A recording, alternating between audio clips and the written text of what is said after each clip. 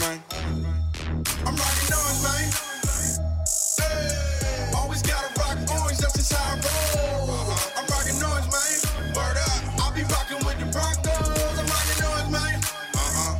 Hey, always gotta rock orange, that's just how I roll. I'm rocking orange, man. You see it, I'll be rocking with the Broncos.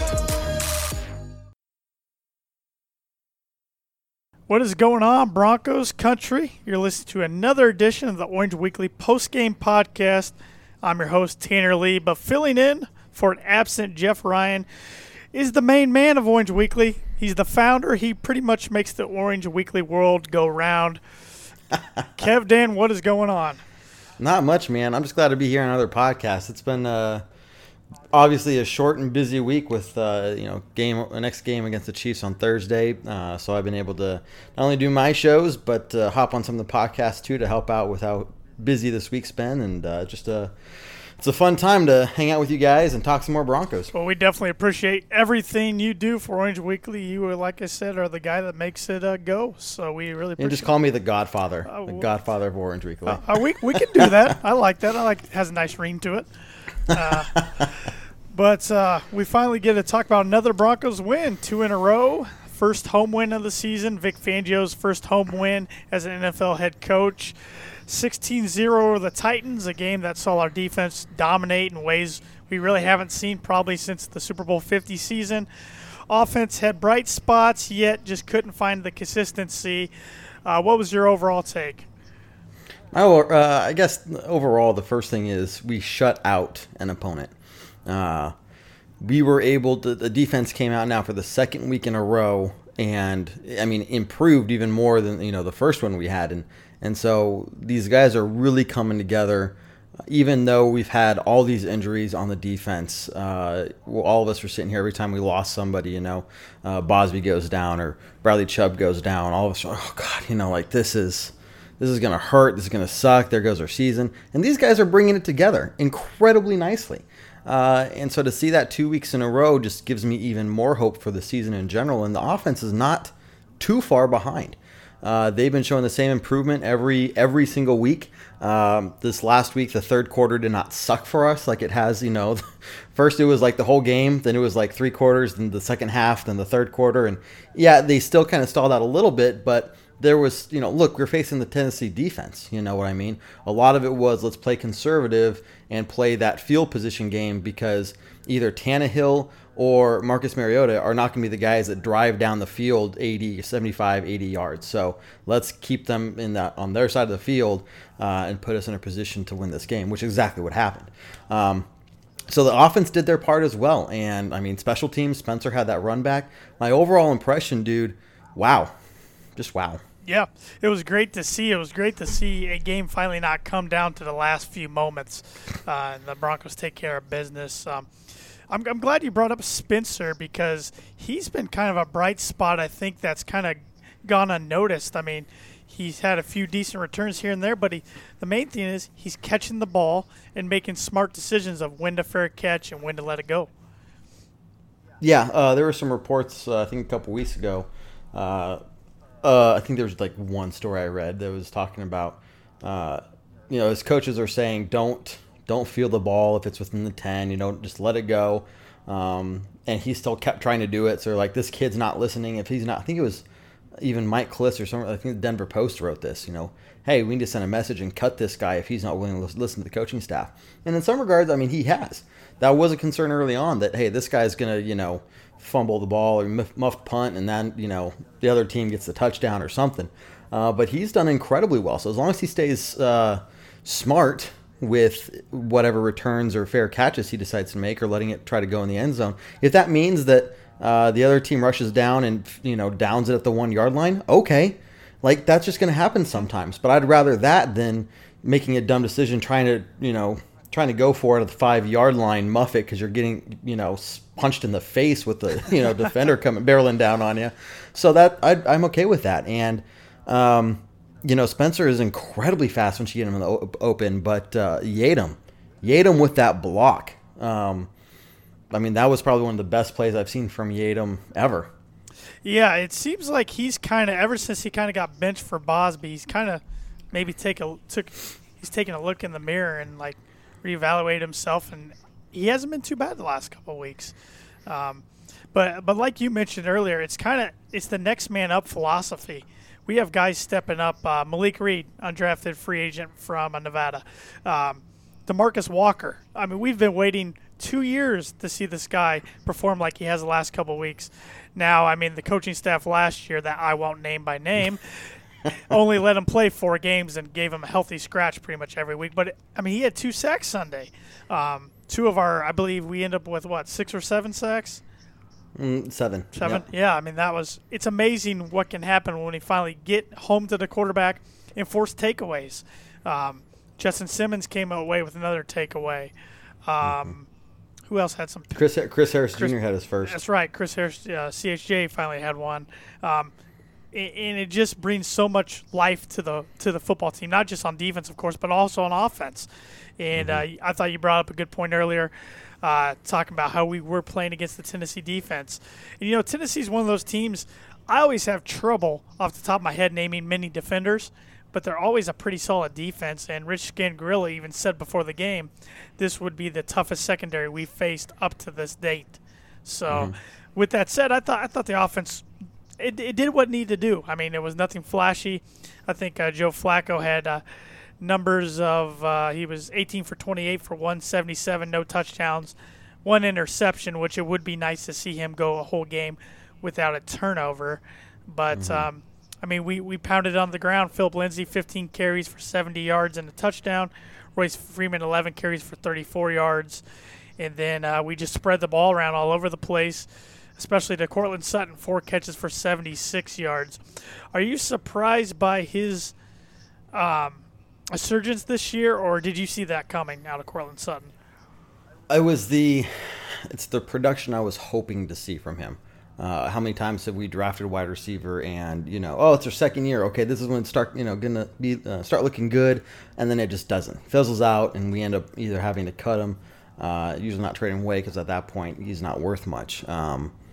So it's good to see that, we've drafted a guy who is developing the way that we want him to. And, with Emmanuel Sanders there, taking away a lot of the focus from him because, everyone's saying, get the ball to Emmanuel Sanders more. Well, the thing is, you're putting him in double coverage. Flacco's smart enough to know to not try that. So Emmanuel just isn't getting targeted as much, but that's opening the door for Cortland Sutton. And one thing we're going to have to watch throughout the season, based off, Coach John Elway said nobody's on the trading block, but Emmanuel Sanders may still be on the trading block unofficially. Something to look for. But if we get Emmanuel Sanders, Cortland Sutton's going to be the guy that's getting double and triple coverage if we don't have another threat on the other side. So we're going to have to really look at finding another strong wide receiver on the other side of him. But either way, he's going to keep progressing, I believe, especially under this coaching staff. That's going to lead him to be very productive and strong. It really just kind of be the foundation of our wide receiver core. Yeah, he's definitely, I think, cementing himself going forward after this year being the Broncos' #1 wide receiver for the foreseeable future. Emmanuel Sanders, like you said, could possibly maybe be traded. He is due to hit free agency after the season. Not sure what that's going to mean for his time as a Bronco. But I did read today, speaking of Emmanuel Sanders, that he should be good to go for Thursday night's game. He practiced today, so that's good news. It's always worrisome when you see a player like him that has a high injury history go out and stay out for a whole game. But it looks like the Broncos got some good news there. I was looking here at the other receiving stats. Royce Freeman, 5 catches for 42 yards. I'm really liking how the Broncos offense has been incorporating him with passes out of the backfield lately. Deshaun Hamilton had 2 catches for 25 yards. Noah Fant, 2 catches for 16 yards. Then he had Janovich, 1 catch for 8 yards. Philip Lindsay, 2 for 5. Fred Brown, 1 for 5. And Emmanuel Sanders, 1 for 0. I don't know about you, but I sure would like to see Noah Fant get more touches than just 2. Yes. I know we're still developing him, and it's tough to be a new tight end in this league, Really good tight ends in this league are both capable to block and catch. What we need right now is more of a blocking tight end, and so that's why you're not seeing Noah Fant, going down the seam and doing that those quick run routes to get open down the field as much, because our offensive line has been hurting and has been struggling. Now they have been improving, but we need more of a blocking tight end right now, which is also good for him because that's what he has not been. He was not known as a blocking tight end in college, and so now he's getting that experience. Next year or so, we build up that offensive line even more. Okay, that's going to open up Noah Fant to do even more, but I do want to see him get more production, at least more targets as the season goes on. And it's going to be one of those things, depending how the first half of the season goes. We have a couple more, really crucial games coming up, and that's going to kind of define how we approach these games, as the season goes on. But I'm hoping for a breakout game from this next week. But you can listen to the take on that on the Orange Weekly pregame podcast that we did the other day. But in general, Noah Fant, I think, also has a lot of potential. We just have to be smart about how we develop him. And I think we're doing a very good job right now of just being smart in how we're utilizing him. Yeah, I agree, because I think he could be a cornerstone of the franchise going forward if he does develop like everybody thinks he can. Tons of potential in him. Who gets a game ball or multiple game balls from you on the offense side of the ball? Offensive side of the ball. Man. Can I say Rick Scangarello? Absolutely, yeah. I mean, the game plan is exactly what we needed to do. I know a lot of people were concerned about, maybe frustrated with how conservative we were playing, but to a large extent, I agree with how we were doing that. I mentioned that and talked about that earlier, so I'm not going to, rephrase my own self, but it's these game plans that Rick Scangarello is coming out with every week just keep improving. I mean, Coach Fangio is getting much better as a head coach every week. Scangarello is getting better as a new offensive coordinator every week. The team in general is getting better every week. This is what we wanted to see 2 years ago. We didn't see 2 years ago. We didn't see last year. This is what a rebuilding team looks like. And it's probably the best case for a rebuilding team because we're seeing that improvement. And now we're talking about not only beating and shutting out the Titans, who have a very strong defense, but now we have a chance to really match up against someone like Kansas City.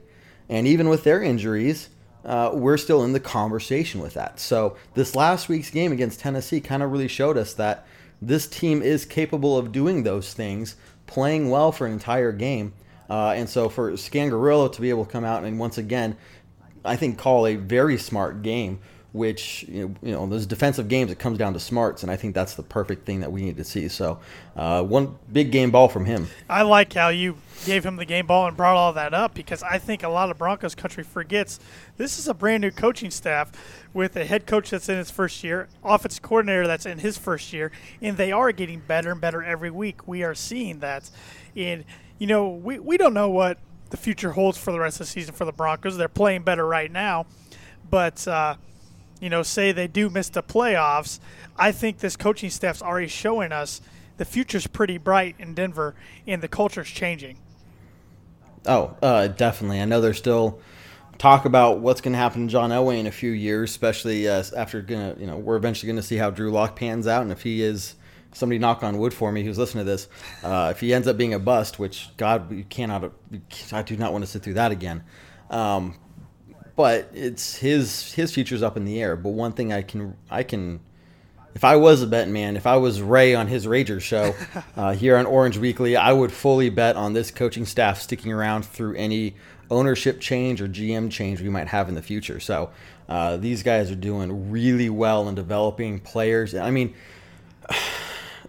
if we had half the number of injuries over the last, in the last two seasons than we do now, I mean, we experienced the season for that, part of that reason is those injuries, we could not overcome them.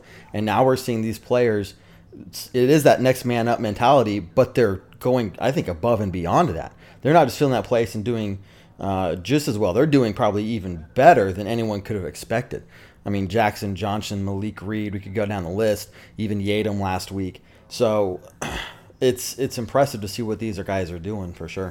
I will give a game ball to Garrett Bowles. And yes, I am back to calling him his last name because Okay. I don't think, if my memory serves me He had correctly, one. Did he have one this past week?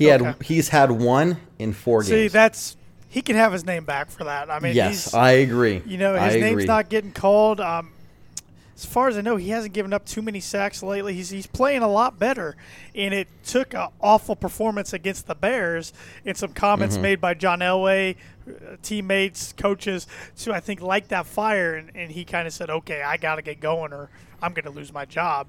So I'll give a game ball to him. No, I like it, man. I like it. I have, for as much crap as we've given him on Orange Weekly the last couple of years, even the beginning of this year, I think he is. If he's not one of the most improved player on the Broncos this season, he is going to be the most improved if he keeps this trend up. And I think we have to give a tip of the hat to Mike Munchak for that. I mean, I think we hyped him up all off season, and I think rightfully so. I think he's doing a really good job with the offensive line now. Ronald Leary, I will say, is maybe kind of taking Garrett Bowles' place right now with the frustrations around Broncos country on the offensive line. But I guess somebody kind of has to. But any other game balls on the offensive side of the ball for you?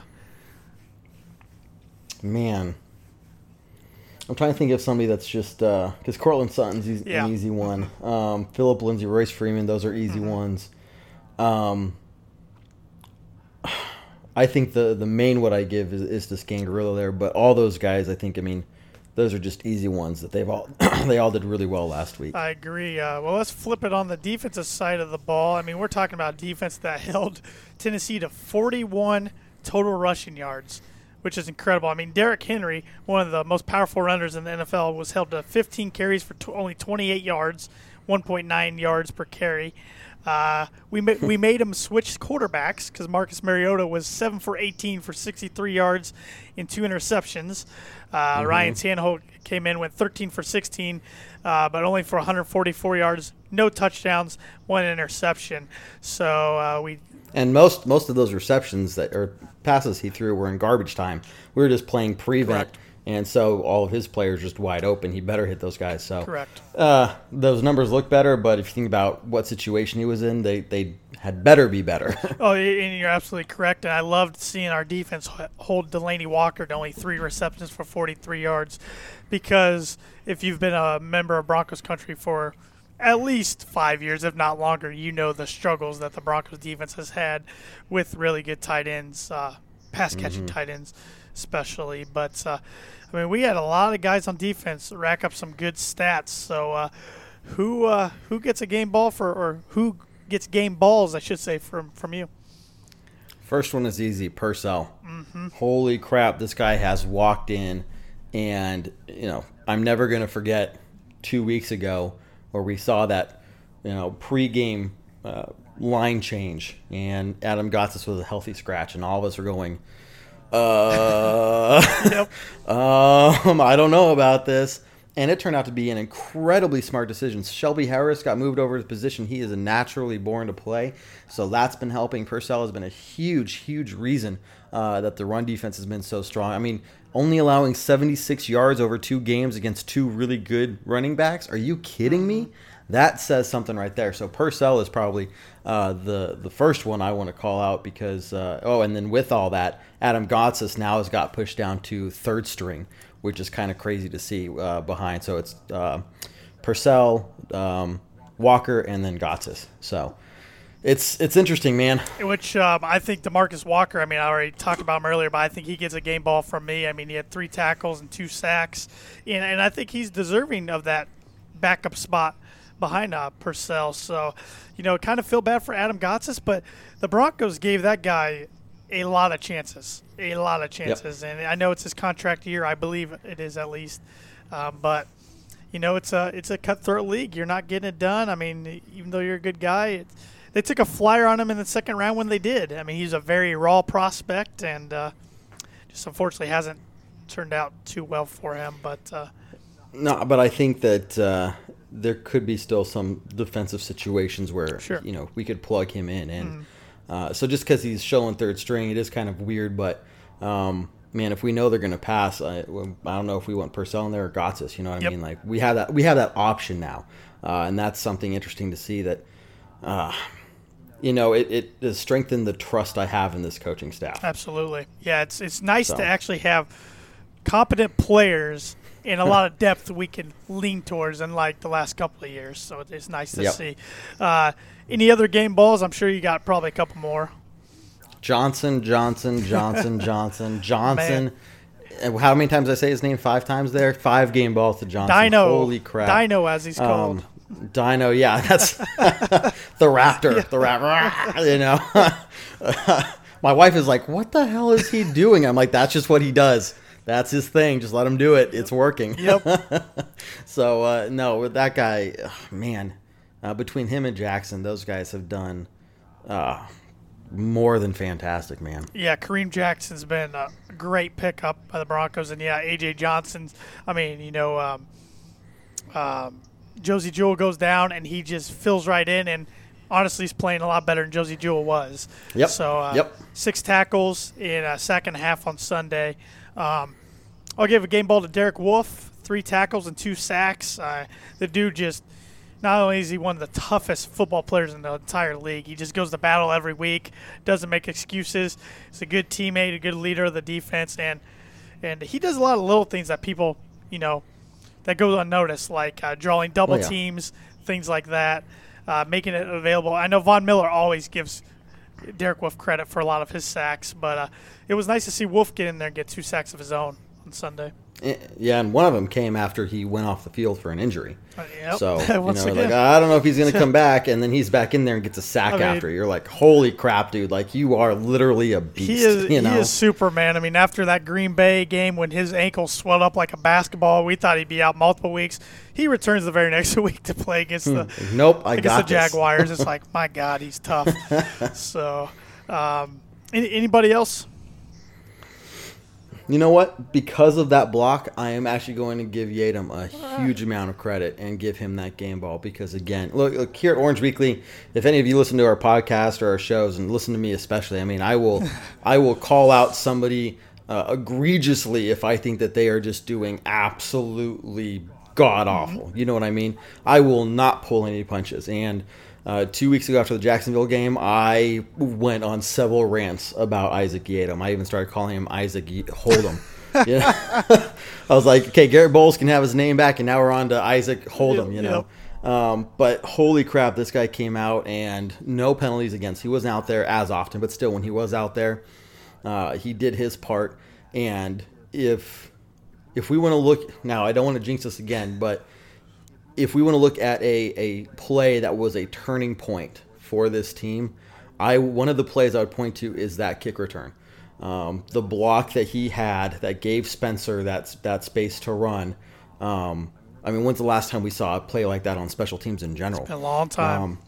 It's one of those things, any inexperienced player would have just gone for the block in the back. There's a penalty, goes back, that run is negated. And the way he just maneuvered in front of that defender just so he'd run into him, but it wasn't a penalty. It was perfect. And that's also just giving me hope that this guy is also improving as well. And in special teams just gives me a better, more confidence moving forward as well. And speaking of special teams, I'm not going to give a game ball to him, but it was nice to see Brandon McManus hit a field goal over 50 yards. Yeah, he broke his record or his streak there, yeah. I think it was seven in a row he had missed. Which I know he has a great streak of making field goals inside of 50 yards. He has like the third best streak in within 50. It's nice to hopefully that springboards him to get consistent with his kicks because he's going to get a lot of opportunities from over 50 yards, and he's too good a kicker to miss 7 in a row. So yeah, yep, yeah, completely agree. What we usually do on this podcast is we, of course, pick games around the NFL, but I got a few topics I want to, or questions, discussions, I don't know what you want to say, before we get there. First off, Chris Harris Jr., he got a pick the other day. I know we're a ways away from free agency, but I want to get your take as of right now. What do you think the chances are he's a Bronco come next year and in the foreseeable future with him being an upcoming free agent? It's tough, man. I think initially, big picture, he's going to have to take a pretty big hometown discount. He knows he's going to be worth a whole lot more money. I'm hoping that when he sees, what his comment a couple weeks ago after the Jacksonville loss was, I only have 13 weeks left, was a big indicator that, holy crap, maybe this guy's going to be a cancer in the locker room. This is somebody that we want to get rid of sooner than later. He doesn't even want to be here to begin with. But after hearing him talk in the post-game press conference this last week, he's energetic. He's excited. And so if this team keeps improving where, hey, in the next couple of years, we could be looking at making a serious run. Yeah, he's going to be a little older, but I think he still has – I don't know how old he is to begin with, if you want to look that up for me. But I think he's still going to have enough speed and – agility to be able to keep up with pretty much anyone. You look back to Champ Bailey, who I absolutely love and was honored this last week at the Bronco Stadium. But in his last year there, he had definitely lost his step. The reason that we lost with, I think it was against Baltimore the year before in Peyton Manning's first year, was because he just got beat deep. And the Super Bowl 48 year, he wasn't doing anything, and I don't think Chris Harris Jr. is that close to being, forced into retirement, if you will. So, did you look that up? Yep, he turned 30 in June, so he'll be 31. I think he's got 5 years left. So, if he wants to stay at home, take a bit of a hometown discount, I think more than a bit, but at least something to say, hey, I want to stick with this team after seeing, okay, we finally have competent head coach. We finally have some progress, some momentum. The next couple of years actually do look brighter. We can take on teams like Kansas City, the Patriots, and have a very good chance to win, if not be the favorite to win, make a deep playoff run. I think that's going to be more in his decision as to if he wants to stay or not. So I think there's a chance he stays. If he's not willing to take a hometown discount, then there's no chance we keep him. I agree. It's on the other side. It's that short and easy. Yeah, I agree. He's made comments in the past that he wants to finish his career at Denver. This is home. He loves it here. But I think the price has to be right for him. But we're going to try to get him to take that hometown discount. So it's definitely going to be interesting. He was hard to bargain with this past year when he finally settled on a 1-year deal for what was it 12 million or 14 million? I don't remember. I can't remember. But would you say which of these two players do we think has a better chance of being in a Bronco uniform come next year, Emmanuel Sanders or Chris Harris Jr.? Chris Harris Jr. I agree. We got Cortland Sutton, and if we could get another equally talented or maybe just a little less talented than Sanders for less money, it's going to open up that pass game like we were seeing it open up now. But in terms of Chris Harris Jr., we have good players in the backfield right now. We get Bosby back. We maybe make a couple moves in the offseason free agency or whatnot. He's not going to be easy to replace, but it's much more. It's a lot easier to replace Sanders. So if we have to pick one of the two, I'm going to pick CHJ. I agree, 100%. You kind of said everything I was thinking. So, what? That's what I'm talking about. That's why you're the godfather of Orange Weekly. Got two more questions here, and this one's this could be a fun topic of discussion. It's one that I saw going around on Twitter today, and I'm like, this is going to be one of those topics that could be talked about all year, couldn't it? Well, with the play of Kyle Allen in Carolina, he's playing really well. Cam Newton's hurt. When Cam does get healthy, I honestly don't think that Carolina's going to switch back to him.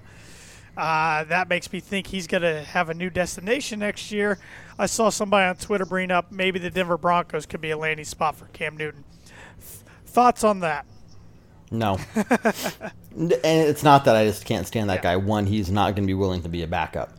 And the whole focus the next several years is going to be developing Drew Lock and seeing if he's a bust or not. And Drew Lock's going to have at least 2 years in that position. Now, there is talk also if we have a playoff, we do, knock on wood, somebody, once again, I hate the idea of jinxing us, but if we are able to get in the playoffs, I think Joe Flacco is at least going to start next season again.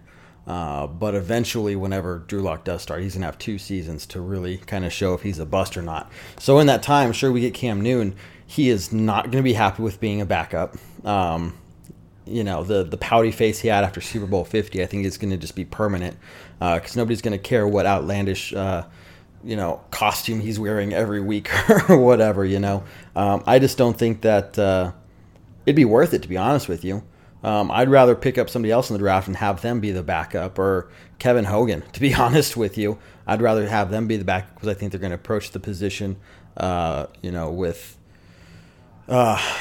what's the word I'm looking for? They're going to approach it well, like Peyton Manning did. I don't care if, Peyton Manning's like, I know I'm the starter, but I have been out of it for a couple of weeks. What they're doing is working. I'm going to be the best damn backup I can be. Cam Newton will in no way, shape, or form approach it with that kind of mentality. And so I think that's an interesting concept, but I don't want him near our team, to be honest with you.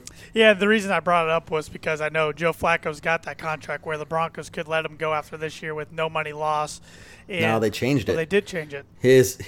So that was his original agreement. And now if we were to let him go, we'd have 13 point something million in dead money. That was a weird thing with the adjustment of why did we change it to where we're going to have dead money if we cut him. So, but yes, It's going to be like 13 something million. That kind of changes that question then. Okay. Because, I was thinking, well, they could let Flacco go with no money. And I personally, if they don't go with Joe Flacco, I want to give Drew Lock a chance, of course. I think all Broncos country does. But sometimes, even though we all love John Elway, he makes strange quarterback decisions, and he tries to. That was a strange quarterback decision. Nobody really talked about it. I did read about it when it happened, because somebody else was talking about how we could let him go for no money, and then I was like, no, that's been rebuilt, whatever. Yep. And now he has some dead money attached to him if we let him go. Okay, so I saw. But not to interrupt, but Joe Flacco would approach the backup position with the right mentality. Yeah. He says, okay, I see what the organization wants to do. If that's what's best for this organization, I will be the backup. Yep. I have no problem with that. So, again, even him, I think he'd be just fine as a backup if we need. And he handled it well in Baltimore last year when he got replaced by Lamar Jackson. I just thought it was interesting to bring it up because I'm sure between all of our shows, that's going to be asked at some point. So I'm giving you a little pre-drill workout there. Before tonight's show? Okay. And one more question. This is just kind of a fun one. We broke out the blue alternate jerseys kind of in honor of Champ Bailey because he wore those for most of his career in Denver. Do you like the blues? Would you – at least in my opinion, I liked them when they wore them all the time, but I was really happy when they switched to the orange. So I like that they only wear them a couple times, but dang, they do look sharp. They look sharp, but I think the fact we only wear them once or twice a year makes them look even more sharp. I do love the original blue. Half my jerseys are blue, half of them are orange. But I love, we bleed blue and orange. Broncos country, everything is orange now, and so it makes sense for our primary color to be orange. That's a fun question, man. I never really thought about it, but. While I love the blue jerseys, I like how it's our alternate now. And when we bust them out, it's refreshing on the eyes, if you will. It does stand out and makes them look a lot sharper than they already are. But I also love that they switched to orange as their primary. And if they could just swap every other home game, that'd be cool. Yeah, that would be cool. Yeah. I wouldn't mind them wearing, like, if a team if we're on the road and a team wants to wear white for whatever reason, say like Dallas, they wear white at home a lot. Right. Wearing the blues instead Bust out of our orange. blues. Yeah, that'd be cool. And I wouldn't mind throwing the new school, old school Color Rush helmet with those blues. I think that'd look pretty sharp. There's been a lot of talk about that. A lot of talk. And dude, I completely agree. If you see the jerseys I wear on Orange Weekly, I have the logo in the, on the side. I also have them on the arms because some teams have their logo on the arms or their shoulders and stuff. I like to see us maybe not change our jersey, but add a little something to it, a piece of flair, if you will. We don't need 15 pieces of flair, but 2 or 3 would be cool.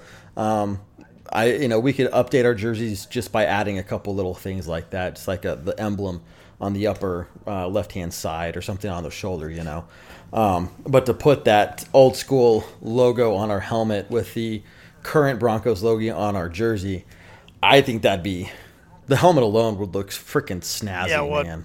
Yeah, it would. And I could see Nike trying to make a little readjustment to the Broncos jerseys or uniforms coming soon because they redid the Jets this past year, Jaguars not too long ago, a couple other teams I can't think of off the top of my head. So it might be time. They haven't really touched them since they switched to the primary color of orange in 2012. So. Well, and I mean, we haven't. It's still the original. The style is still the same. It's just primary orange now. So the Broncos uniform was developed. What was that, back in 1999, 2000? 97, I believe. 97, because it was we had the new ones for the 2 Super Bowls there. So 97. I remember seeing that in the newspaper. When they were trying out the new uniform and everything, and how big of a deal that was. So we're talking 22 years now since it's been adjusted. Yeah, we swapped it to orange, but the style of the jersey itself has not changed. So, I think it could use just a little something to bring it to life. Wasn't there a lot of backlash when they switched? Yep. Yeah. Yep. There was a lot of backlash because, they hadn't switched. Their jersey had been the same since they freaking changed it from that brown and yellow color, back in the 1960s.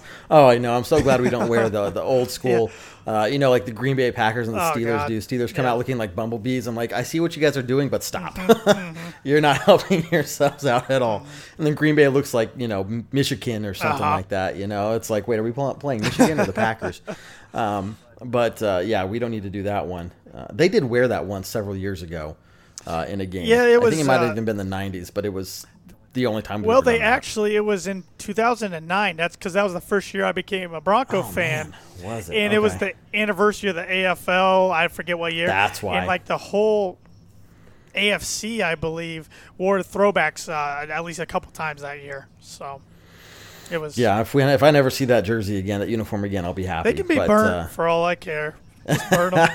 That's a good question, though, man. It adds some Broncos history in there as well, and that's it's fun to talk about what's going on now, but just the history of the Broncos in general is just it's something. I have a DVD set about the history of the Broncos. It's something I'm really interested in, and so being able to talk about stuff like that, man, it's fun. Yeah, we like to do that from time to time on the post game podcast because there's only so much you can cover about the game, and then the Broncos have such a rich history. It's kind of fun to dive back into some of it and talk about it. So, totally agree. Want to pick some games for Week 7?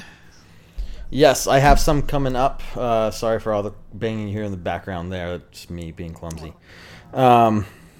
One thing I'm interested in seeing is the Cowboys-Eagles game. There has been some legitimate talk about Garrett getting fired, which I always figured that would never happen under Jerry Jones because they're, they basically have sleepovers at each other's houses, I guess, on the weekends. They order some pizza and watch some scary movies or something. I don't know. But it's like, how has this guy not been fired yet? You know what I mean? Yeah, no. So I think that's going to be a big game to watch because not only is it a huge rival game, but, man, if the Cowboys blow this one as well, I think he could get fired after that game. You know what I mean? If they get blown out. Yeah, I think Jerry Jones made some interesting comments after the game. He definitely was not very happy. They lost to the Jets, who were just terrible.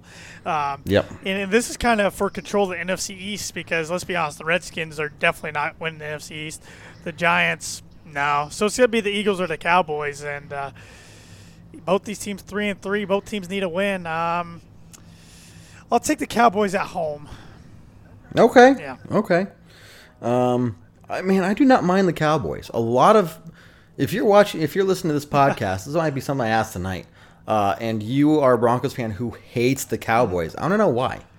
I never understood why so many Broncos fans just absolutely hate the Cowboys. Could it be, and I'm from Indiana, so please correct me if I'm wrong, of course, but could it be that there's a lot of Cowboys fans in Colorado? It might be. I always thought it might be just the proximity thing that kind of puts us in that situation where, if, we're neighbors and therefore we don't like each other because of that rivalry, but, they're so, devoted to hating on the Cowboys. I'm just like, what? Why don't you use your effort on hating the Raiders or the Chiefs that hard? You absolutely disdain the Cowboys, but you only kind of sort of hate the Raiders. I'm like, wait, hold on a second. That doesn't make sense. So, I don't. Honestly, and maybe I don't want to lose viewers over this, but if I had to pick an NFC team, not that I have any other favorite team, but if I had to pick one, I would probably pick the Cowboys. I like their history as well, and I don't like Jerry Jones and I don't like Jason Garrett, but I don't know, just like the other team that I wouldn't mind seeing win sometimes. So I like to see them win as well. And if we just lose 10,000 fans because I said that, then, well, that's on me.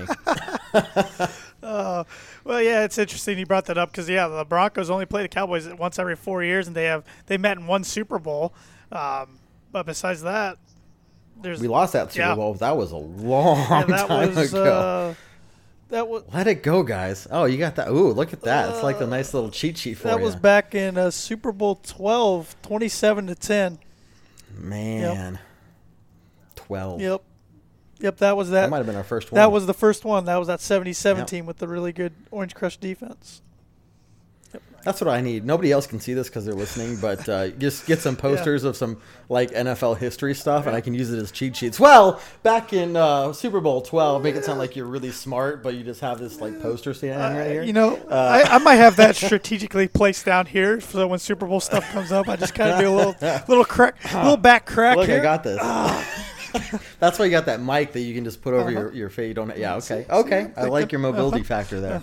Okay, what's one of your games that you're looking for? Yeah, let's see here. Now that my phone decided to exit out of the app, a big AFC South matchup: Texans at Colts.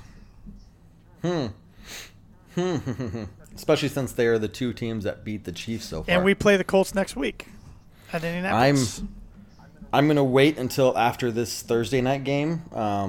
But as it stands right now, I'm kind of more afraid of playing the Colts than the Chiefs because the Chiefs are so banged up right now. No, and the Broncos just don't play good at Lucas Oil. They just don't. I don't know why. And I'll be there, so hopefully, fingers crossed. Hopefully, I can bring in some good luck. But I think There we go. I think I'm 1-3 or 1-4 when watching the Broncos in there, but. I won the last one 2 years ago, so okay. I'm going to take the Colts at home against the Texans. I really don't know why because they're coming off a bye week, but they did have that huge win at Arrowhead, but as did the Texans. I just feel like they get it done. I think they got a little more healthy over their bye weeks, so I like the Colts at home. I don't disagree with you at all. I mean, yeah, Pat Mahomes was injured when they played him 2 weeks ago. I mean, he still is, but they held the Chiefs to 13 points. And I need to go back and look at the numbers, but I think that's one of their lowest scoring games in the last several seasons. You know what I mean? So, the offensive line for the Colts is probably one of the best in the NFL. Yeah. And you're wondering why Jacoby Brissett is doing so well. It's because it has a beast of an offensive line, you know, and their run game's working, their pass game's working, and it just shows exactly what I've always said is the focal point of the offense is the offensive line. You live and die by the offensive line. And so to see this team go in, I mean, I don't know if we're going to have any. So this is for the pregame podcast next week next week. But it's going to be interesting to see because both those teams are doing pretty well, and I just don't see how the Texans are going to overcome that strong offensive line and Jacoby Brissett, and I just don't think that the Texans are going to do that well on the road against them. Yep. It should be a good one. It's going to be an interesting one because one of those teams are coming out of the AFC South. It's not the Titans or the Jaguars. So, Yep. You got any others? I got one more. I think will be a good one. The Ravens at the Seahawks. Why is that? Well, I don't disagree. Yeah, these are two really good defenses. Two teams that, the Seahawks finally have a decent passing offense. I honestly think Russell Wilson right now is playing as well as any quarterback in the league. I think he's right up there. If the season ended today, I think he has a strong point to be MVP of the league, in my opinion. So, sure. And Lamar, he shows he can win in tough environments. They can really run the ball, but can they consistently pass the ball? It's a question. And I like the Seahawks. I actually, in my preseason predictions, I have the Seahawks in the Super Bowl. So I have to kind of stick with that. And they're 4-1 so far, so they're making me kind of look smart. But well, let me ask you this then. You got the NFC Championship game, Seahawks versus 49ers. Who do you take? Oh, man. I almost want to see where that game's going to be played because I like this 49er team a lot right now. I like what Kyle Shanahan's doing, and their defense is nasty. I think it's going to come down to home field, yeah, I could 100% see the NFC Championship game going Seahawks and 49ers. Isn't it nuts that the Rams have already kind of almost played themselves out of that division? Yeah, pretty much. And Keep Talib just went on IR. So, I mean, they lost him. So And they traded Marcus Peters to the Ravens. Yep. So, man, that's going to be a good game, though. I think those two teams are going to have a hell of a game. And I'm really interested in just following the 49ers. I'm glad we don't have to play him again. But it seems like Niddle really made a name for himself last year. Kittle, when he played us. He's a and I think beast. that's when he had a breakout game, and now he's being a fairly decent, if not a really good tight end. he's a beast. Last one, if you don't mind. Oh, so who are you taking in that game? Seahawks. Yep. Seahawks. I think you said that. They're in Seattle. Yep. Yep. That's an easy call. The last one. Okay, so who's in second place in our division right now? It's the Raiders, isn't it? It's the freaking I think I Raiders. just threw up You're in my kidding mouth, me, Kevin. Right? It is. I know, right? And they're not that good of a No, team. they're They're not going to stay there. Not by any shot. The interesting thing is, again, not to jinx us, if we beat the Chiefs and then we find a way to tie them so we have that tiebreaker, actually the Raiders would be in first place. Yeah. Which is, can you imagine that? Like, if we beat the Chiefs, it throws the whole division up in the air, and it turns our season around completely. I mean, we have a whole nother outlook on the season, so it's going to be a fun game Thursday. Well, Raiders are playing the Packers. And so, wait, am I looking at the right? Yeah, week 7. At Lambeau. At Lambeau. Packers should have lost last night, in my opinion, and they should have. They might have got a little help from the refs. But the Packers don't lose at Lambeau very often. Aaron Rodgers is too tough. They find a way to beat the Raiders. I think that's really going to kind of define who the Raiders are. I really do not think they're that good of a team. And they're getting a lot of credit right now for being 3-2. And it doesn't make any sense if you ask me. So I'm hoping the Raiders go on the road to Lambeau and just get embarrassed. Maybe they found some secret well or something over the bye week, and they get like their 0-16 talent potion going again or something, and they're just going to lose out or something. They're going to bomb. Mm-hmm. I think they're just having luck with some early season games. I mean, the fact they beat us, that was a week 1 fluke, if you ask me, in some regards. But because instead of being 3-2, they'd be 2-3. You know what I mean? And that's a totally different team. So I think over the course of the season, but I'd like to see the Packers kind of make a statement to say, hey, we deserved to have won last week, not relying on the refs. And let's just beat up on the Raiders some. Yeah, and then the Packers are. I mean, they're a legit NFC contender. I mean, their defense is pretty good too, and it doesn't get talked about a lot. So. Yep, completely agree. So those are some good games, man. There's gonna be a lot to look for on Sunday. Yeah. Especially with the Broncos not playing, I can sit back and just enjoy watching football, which I don't do much during the regular season. I know it. Especially if we get a huge win Thursday night, it would be nice just to relax. Knock on wood for whoever's listening, please. Root against the Raiders, and life would be good. So yeah, man. Why don't you let everybody know what's going on with the Orange Weekly, or I should say, what's not going on? Because oh man, that's going to be a shorter story of the what's not going on. I need to really just sit down and write a script so I don't forget stuff.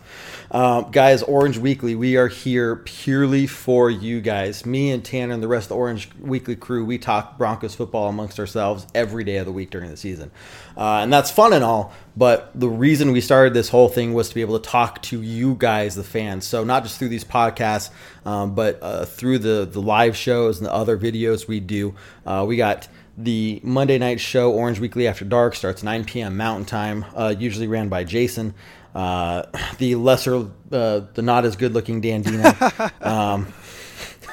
Just saying there. And then Tuesday Night Beer, Broncos No BS, 7 p.m. Mountain Time. We go live on Facebook as well. We got the post-game podcast. This one right here. We got the pre-game podcast. This one, or the one that goes up usually by Friday, if not Saturday. This week, obviously, it's up already. If you guys want to listen to the pre-game Denver versus the Chiefs podcast there on wherever you're listening to this one.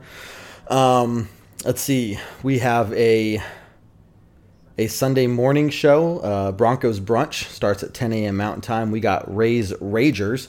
If you guys are into sports betting at all or just interested in hearing what Vegas is predicting for the game, Ray does a good job in about 5-10 minutes really breaking down what lines he's taken for the day, and he's helped us at Orange Weekly win a lot of money. He's actually doing really well on the season, man. This guy, Ray, knows what he's talking about when it comes to sports betting.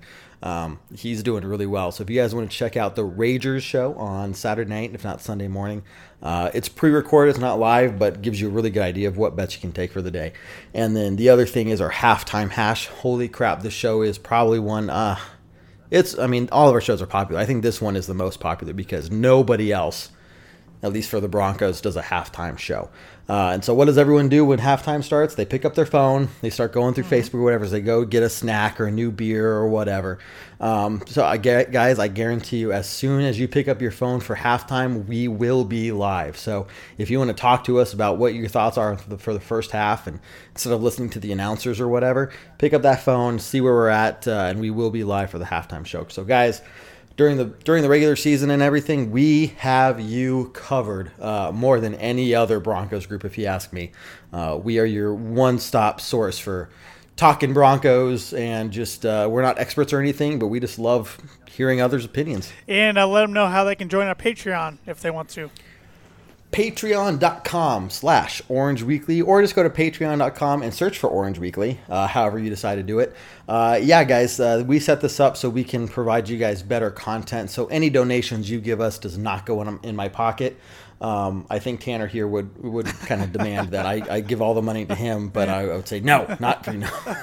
So none of this money goes into our pockets, guys. It's purely based on, or for us to buy better cameras, better mics, better computers, everything we can do to just give you guys better shows and better podcasts. So in addition to that, if you donate, you're going to be entered to win a prize for that month. So we do a monthly giveaway, and you're going to be entered in a chance to win that, and then also entered into a chance to win the end of the season prize, which right now I think we're looking at a pretty good jersey, a decent quality jersey.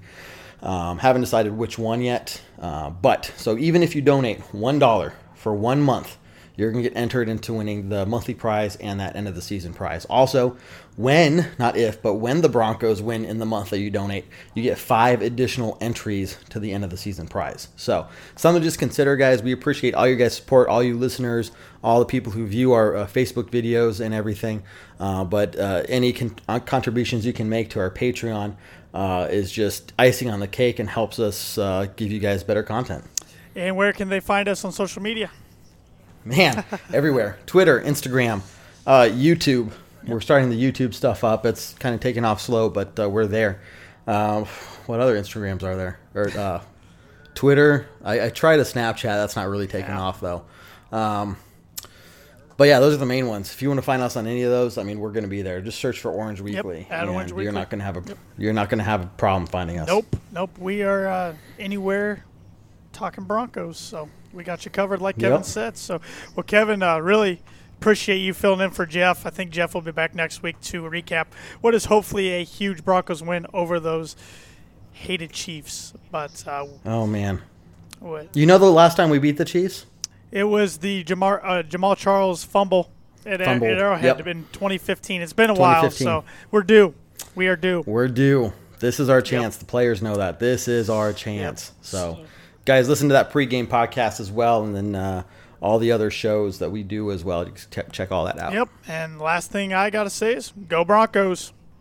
Go Broncos. Thanks for listening, everyone. Orange, man. I'm rocking orange, man.